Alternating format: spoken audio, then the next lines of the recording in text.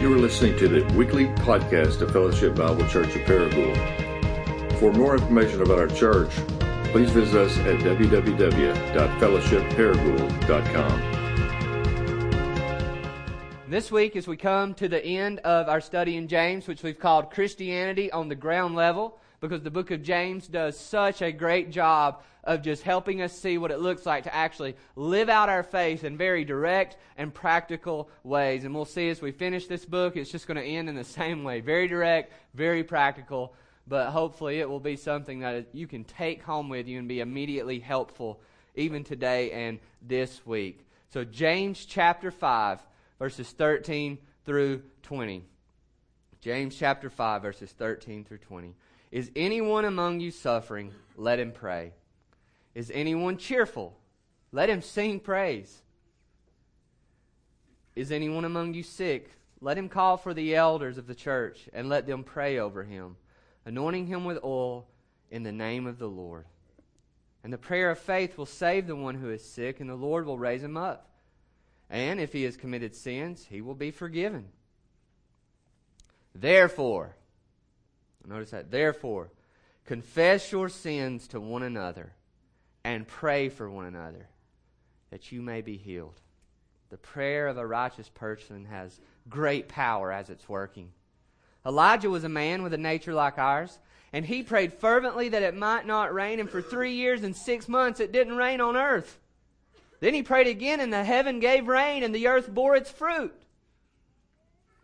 My brothers, if anyone among you wanders from the truth and someone brings him back, let him know that whoever brings back a sinner from his wandering will save his soul from death and will cover a multitude of sins. Let's pray. Father, we're asking that by the power of your Spirit, this would not be just a meeting today. That we would not just gather to have a little weekly pick-me-up, but that you would break in through your word and that you would open up our eyes to believe even what we've already sang, that we are no longer slaves, but we're your children. That you would free us to step out of hiding, to step out of darkness, and to come into the light of the truth and know that it's the truth and the truth only that will set us free. Father, we ask you today that you would open our eyes, that we would see the truth of your word, that we would see the glory of your Son, Jesus Christ, and that you would make us into the family of missionary servants that you've called us to be even more. And we ask this all in Jesus' name. Amen. Well, this isn't much of a way to start a sermon, but I'm just going to start by saying Jared has not approved me starting this sermon the way I'm about to start it. So if you have any complaints, I'm going to hold a special meeting in the month of July to where you can come and share all complaints with me. And for those of you who don't know, I won't be here then. But I want to tell you a story about a pastor who was on hard times. He was having a hard time getting attendance up in his church. He was having a hard time especially getting some money in the collection plate. And as we seek to raise money for our future, this might be an idea that we could try.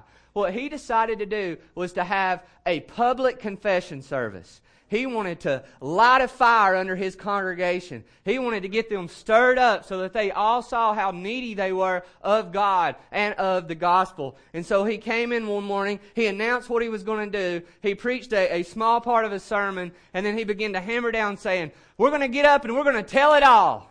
We're going to tell it all. Who's going to be first? Who will tell it all? And so finally one man stood up and he said, Pastor, I know that God's called me to provide for my family, to take care of them with how He gives me this money from my job. But I just have to confess that I've been taking a large portion of my paycheck and I've been going and gambling it away every month. And the preacher says, that's right, brother. Let's get it all out there. Tell it all, brother. And so finally, one after one, they began to stand up. Men were committing adultery. Women were talking about greed and gossip. Others were sharing about fornication. Some were talking about the cheating, the stealing that they had been involved in. And he continued just to press down, tell it all, tell it all. And then one man up in the back corner finally just slowly and sheepishly stood up. He raised his hand, said, brother, I see that hand. Tell it all. And the man said, preacher, last week I made love with a goat. And the preacher, without hesitation, said, dang, brother, I don't believe I'd have told that.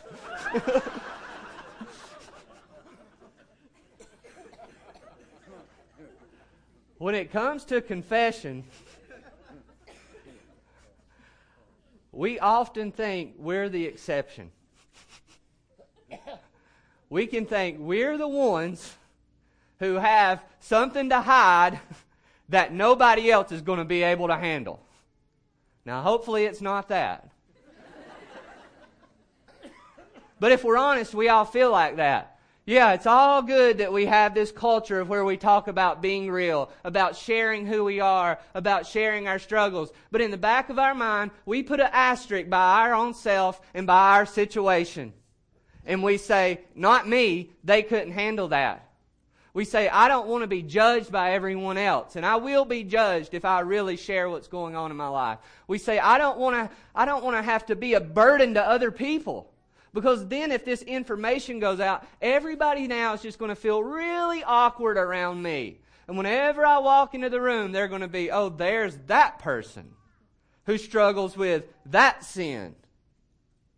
For others of us, it's not that we fear people's judgment or we fear being the burden. Some of us just don't want to change. And we're like, if I confess my sin, they might actually show me something I need to do that's different in my life, and I don't want to do that. For these and many more reasons, confession is something that is very hard for us to do, for something that's very hard for us to be honest about. But when we look into the Scriptures and we see what confession is, we see that confession is simply agreeing with God.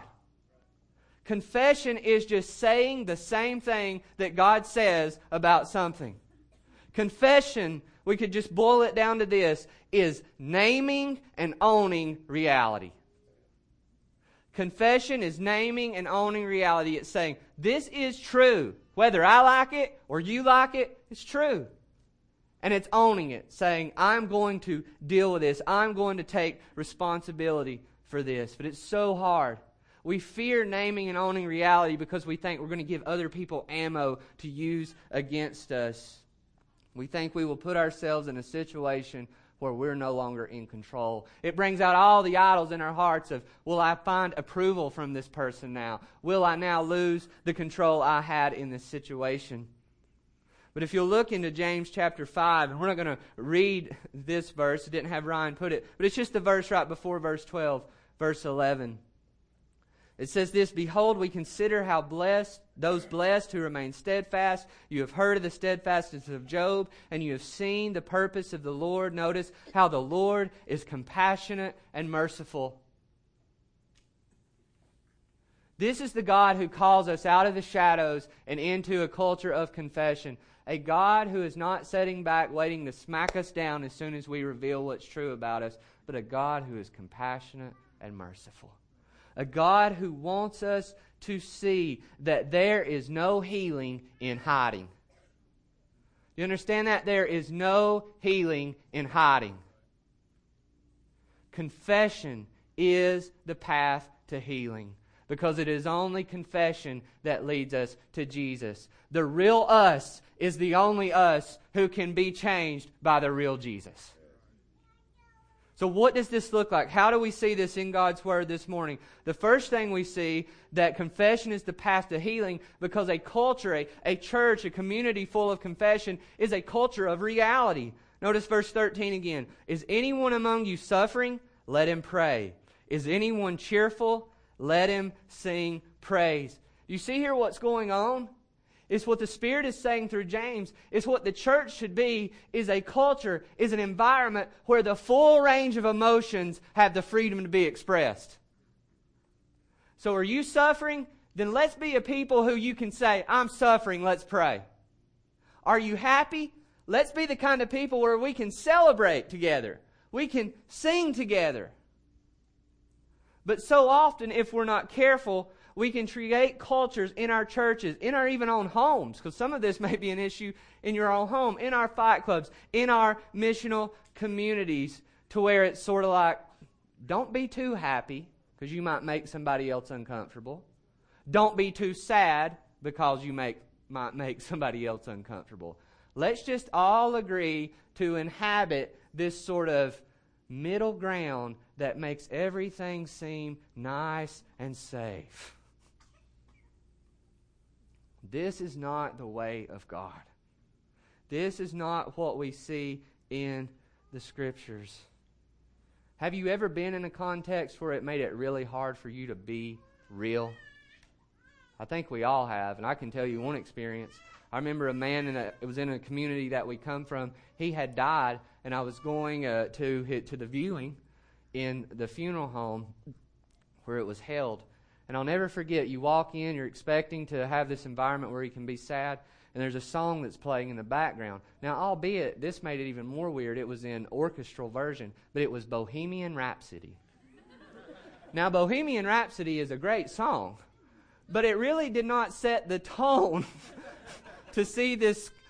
Jay, you might try this sometime. To see, this man laying dead up here in this coffin, and you're like, am I supposed to start banging my head now at this part of the song? And so you're wanting to feel like I should be able to be crying right now. I should be able to be hugging people and consoling them. And then there in the background, you're just hearing that song play. Now, I don't know if that was this dude's favorite song or what, but no matter the motivations behind it, it was awkward. It did not allow you to be able to express the full range of your emotions in that setting. And the same thing can happen in our lives. The same thing could happen in our 9:30 service. The same thing can happen in your homes, in your missional communities, in your fight clubs, where we think that we're doing good for other people by we're not going to be really happy, we're not going to be really sad, we're going to keep this thing under control. We're going to inhabit this middle ground where things can't get messy. But the problem is, that is not reality. That is not reality. And God, throughout His Word, again and again, and here in James, is saying, if you're suffering, pray, cry out to God. If you're cheerful, sing out to God. But let's be real with one another. Let's read the Psalms and let's see people just confessing their doubt, confessing their fear, confessing their sin. Let's see Jesus, a Jesus who wept, a Jesus who was angry at sin, a Jesus who cried out to God. God wants space for people to be able to confess truly and fully. This is why, and trust me, I do a lot of counseling. I think it's good. I'm for it. But so many times what people want out of counseling is they just want a context where they can just really be real. People will pay lots of money, not necessarily looking for somebody to just fix it. They just say, I want to find a space where I can go air it all out. And I will pay somebody for that space where I won't be judged and where I don't have to fear. That's what we're to be for one another. This makes some of you very nervous and very afraid. But this is exactly what God is calling us to. This is what He invites us to. If we want to be the body of Christ and like Jesus, we have got to create spaces where people can be who they are so that they can know the joy that God wants to give them. So a culture of confession is a culture of reality, but also confession is the path to healing, because a culture of confession is a culture where we find help. Notice verse 14. Is anyone among you sick? Let him call for the elders of the church, and let them pray over him, anointing him with oil in the name of the Lord. And the prayer of faith will save the one who is sick, and the Lord will raise him up. And if he has committed sins, He will be forgiving. So we see here this call, if people are suffering with sickness, that they are to come to the elders and call for prayer. Now, I do want to say this. Why is it the elders? Well, it's not that the elders are the only people who can pray for you. Right? We've already seen in verse 13 just a general call. If you're suffering, pray. We're going to see in verse 16 that we are to confess our sins and suffering and pray for one another so that we may be healed. So you don't need to look at your elders, which are your pastors, as like priests who, if we have any problem, we just go to them first. No, you should be praying about this together in your friendships, your fight clubs, your missional communities. But let's say that you have done that. God here is saying, come with your sickness, come with your need to your pastors so that they can pray for you. They pray for you as those who represent the church, and they pray for you as those, as we're going to see, who may have some insight into your situation, so they can pastor you in this season. What are they to do? It says the elders are to pray over you.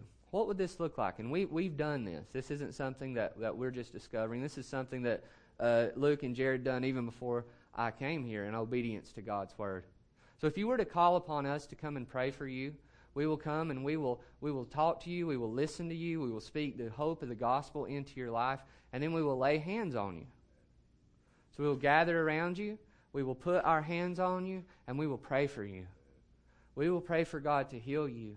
We will pray for God to heal you physically with whatever sickness it is. We will pray that if there is a need for healing spiritually, because sin has either been in your life prior to this or has crept into your heart during this, that the Lord will heal you. But we also see not only will we lay our hands and pray on you, but it says to anoint them with oil in the name of the Lord.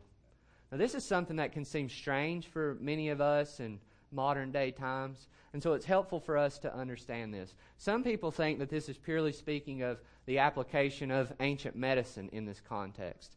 If you'll read the parable or the story of the Good Samaritan, we'll see that part of the process of how he cared for that Samaritan was that he used oil for his wounds. But the reason here why I think it's pointing us beyond merely a medicinal element, if that even is a part of it, is because why would you be calling on the elders to do that? Well, there's got to be at least something more here. You would just say, go to the doctors. They had physicians at this time. It wasn't like your pastor was pastor/doctor. Okay?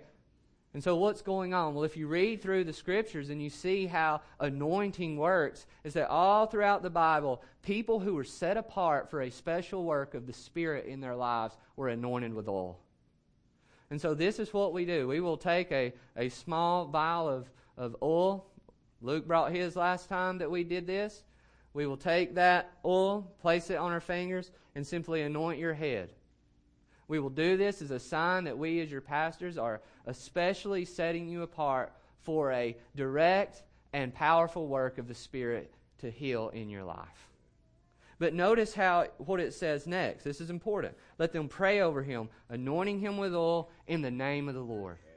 Now why is that so important? It's not your pastors that heal you, and it's not the oil that heals you. It's not your pastors are like, warlocks or magicians who come in and we've got our little spell and we rub it on you and you're okay. No, it's the name of the Lord. It's the power of the Lord. The elders come representing Jesus and His church. The oil represents the Spirit. And so we pray in the name of the Lord, break in and heal this person. And your pastors, your elders, stand ready to do this. And even in recent days, I won't share all the details because not ready to do that yet, but you may learn more about it lately. We have done this, and we have seen God answer prayer. This is not a fairy tale. This is not some sort of ancient hocus pocus.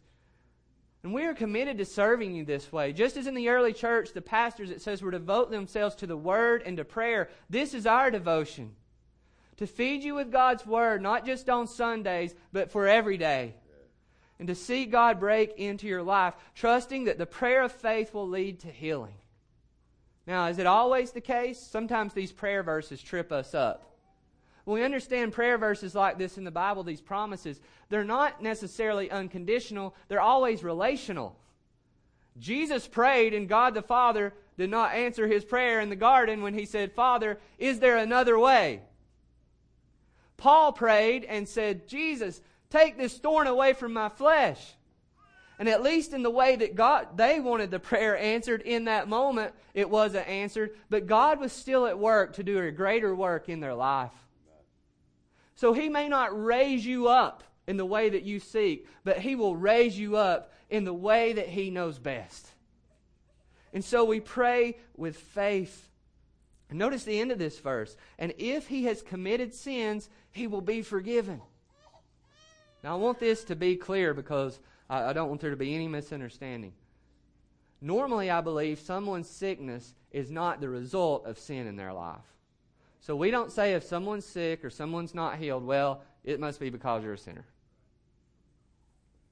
But the Bible does make clear that sometimes your sickness can be behind, your sin can be behind your sickness. And really, there's a biblical foundation for that, but you can go to atheist doctors who can tell you pretty much the same thing. NPR even did, I heard in another sermon I was listening to somebody did a study on this, and I won't bore you with all the details, but some of you know this. Guess what? If you have a lot of stress in your life, it affects you physically. If you live with a lot of anxiety in your life, and specifically one of these doctors did a study very connected to our text. James Pennebaker at the University of Texas used blood test and EEG measurements, whatever that means, to measure what physically happens to people who confess. He found out that whether secrets were confessed to another person out loud or were merely written down privately and shared later, there were tangible health benefits, both physical and mental. The research found it not only improved relationships in regards to depth and intimacy, but better sleep and an improved immune system. Non-Christian, just telling us what the Bible already does. Right? That's what science does. It just shows us what the Bible's already taught us. But sometimes for some reason we don't want to listen to the Bible. Do you realize that unconfessed sin, anxiety you've not given up, living for other people's approval, living for control, living for comfort, living to have power and to perform, this can affect your well-being. And it may very well be that as the pastors come to pray that you're like, we need to talk about this. Other times it's not the sin that leads to the sickness, but the sickness can reveal the sin. Before I endured this season of struggle and trial in my life, I didn't realize how much I did worship control. Sometimes a sickness will lay us low and reveal our hearts like never before. And what God is doing in this is He's not wanting to take something that's bad and make it worse. He wants to heal you. He wants to heal you holistically. And just think, all this comes just from confessing, I want you to come pray for me. So we find help by confessing the need to our elders, to our pastors, but also, and I think central to this text, to each other. Verse 16, therefore. We've broken record. If you hear there, see what there. If you see a therefore in the text, you ask, what's it there for? Right? And the therefore is always pointing us, all right, here's what I'm trying to tell you. Okay? So I've told you all this about praying. I've told you all this about getting your elders to come. Therefore, here we go. Here's the main point. Confess your sins to one another and pray for one another that you may be healed. The prayer of a righteous person has great power as it's working. This isn't just confessing to your elders. This is confessing to one another. The culture of confession is the key to a community of healing. We see that a community of confession is the key to a community where we find healing. Because you do not need to be confessing anything if you're not coming for change. Confession is not just a vent session. Confession is not just, I want everybody to see how complicated I am. So I'm not really interested in you helping me change. I kind of want to stump you. We've all been there. We've either been that person or we've heard that person. It's like no matter what you tell them, no matter what you bring up from God's Word, they're trying to cut you off at the pass. Oh yeah, but what about this about me? Oh yeah, but what about this about me? What about this about me? So I want us to have a culture of confession, but don't confess if you're not coming to be healed and to change. Jesus is not in the business of just having people try to one-up everybody. He wants people, though, who will come and be real and say, help me. I want to be healed. I'm lost. I'm confused. I don't know where to turn next. But if you'll show me from God's Word, I'm going to follow the Spirit. And when this happens, when people, this is what it's talking about, a righteous person. It's not talking about a perfect person. It's talking about people who are resting in Jesus and who are saying in a way, as we saw earlier in James, not double-minded, but like, Jesus, you alone are my hope. I'm coming to you. I'm coming to you and I'm desperately crying out and saying, you are my righteousness. You are my life. You are my only way. In our church, there should be unplanned prayer happening all the time. It's just a vision I get as I read this. As I see in our missional communities, we don't have to wait till missional community leader or whoever says, let's pray now. Now, we want to do that too. But we want to see people even during the meal like, let's go outside and pray. Let's get in this corner and pray. Or let's just call time out for eating and let's pray. In our fight clubs where it's not, and I'll just confess in ours, I'm the one leading it. It's like, all right, guys, time's up. Let's just quickly pray. Right? James could tell you that's exactly what I do half the time.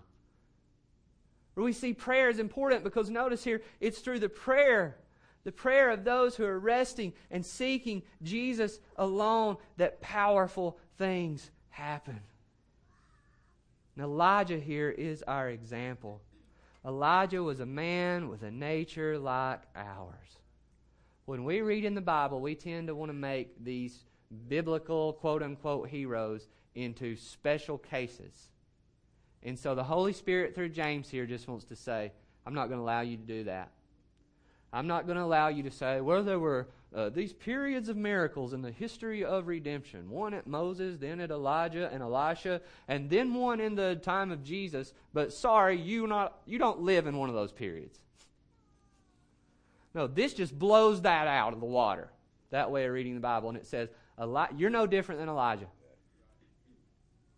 And guess what? Even more so, that person sitting next to you is no different than Elijah if they're filled with the Spirit of God.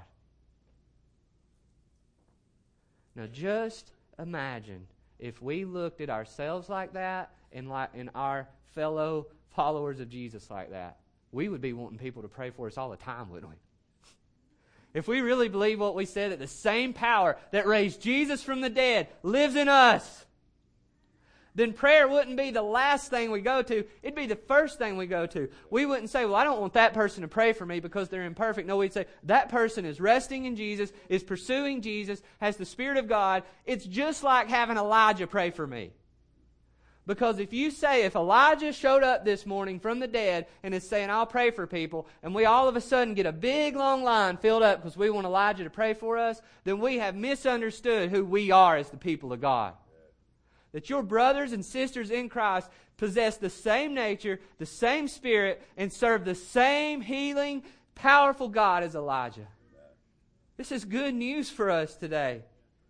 But it will not happen unless we have a culture where people will confess their need and pray for one another. You got to admit you need help if you're going to get help.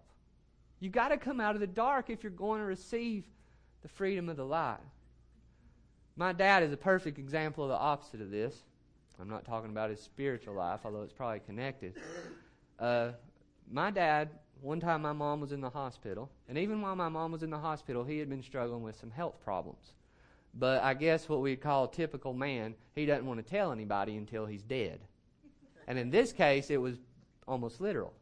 And so he's trying to walk up the stairs in the hospital having these extreme chest pains, and he's not wanting to tell anybody about it.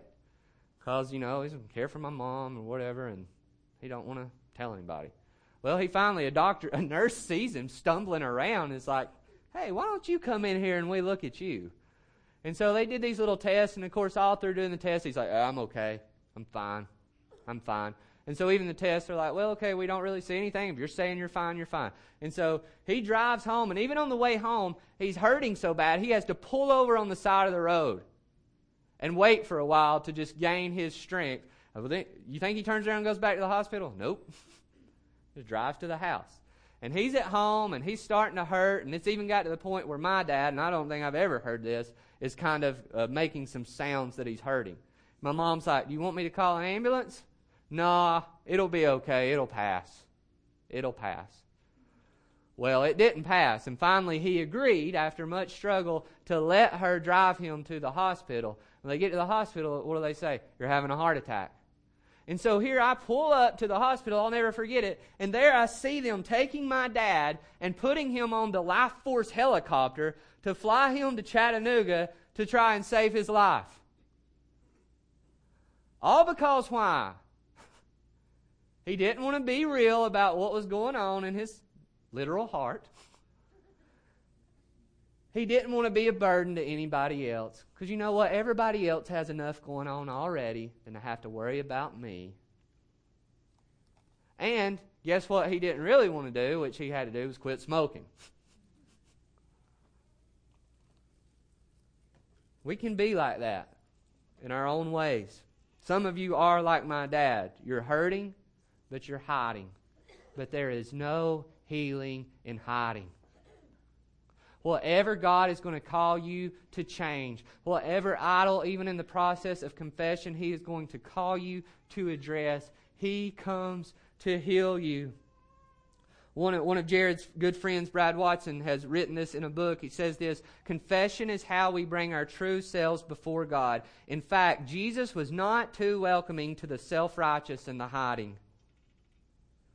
Ironically, Christian communities have become hiding places for sinners who pretend they don't need Christ. But we cannot grow in our love for God until we confess the truth about our hearts. This is the beginning of transformation.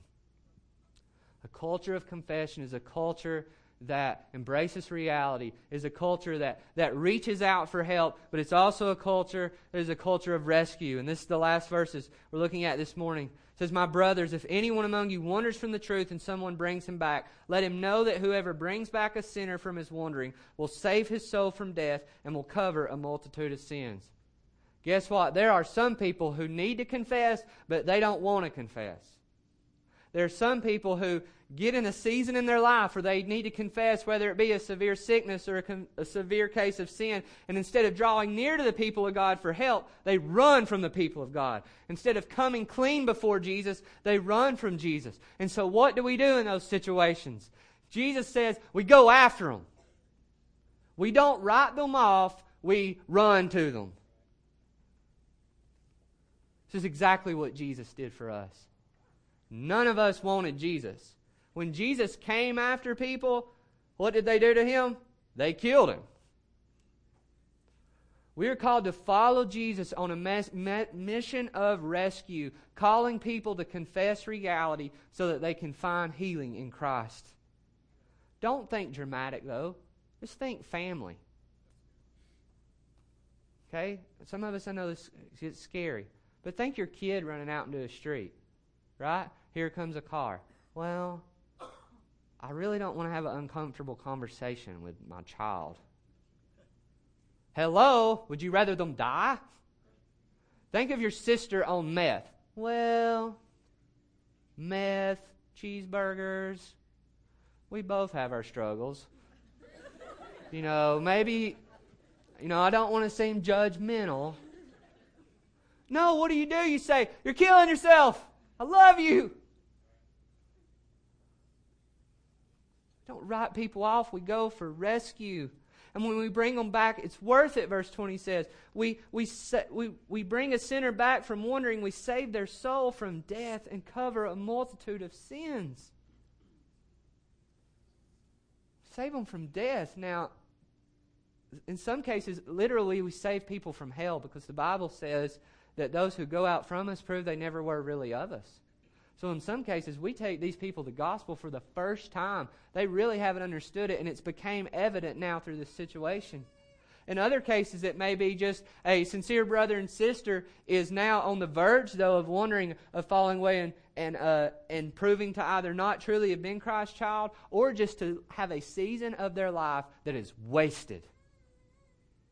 It's like the old pastor Charles Spurgeon said about those who are true believers but fall into these seasons. He says they can't fall off the boat, but they can fall on the boat. Right? So they don't fall off the boat, they're on the boat, but they spend the whole boat ride in the infirmary not enjoying it. We don't want those who are lost to spend an eternity without the Father's love. But we also don't want those who are believers to spend a season of their life not enjoying the fullness of life they are to have in Christ. Staying quiet can look like love, but it's deadly. Now, since I've been here, there's probably been no movie that we have milked out the illustrations more than this one. But here we go again. Rocky IV. All right? I think I've did it. I know I've heard Jared do it. Luke may have done it. All right. Apollo's going to fight Drago, right? And he's thinking he's going to kill him, right? We got James Brown in the background. We got dancers. It's going to happen, right? But Apollo's, he's in over his head, right? He gets in the ring and he is getting the snot beat out of him. And Rocky's like, I got to call the fight, you know. And Apollo's like, promise me you will not throw in the towel. Whatever you do, Rocky, don't stop this fight. And so he goes out there and he is literally getting killed. And Rocky's just standing there holding the towel. You know?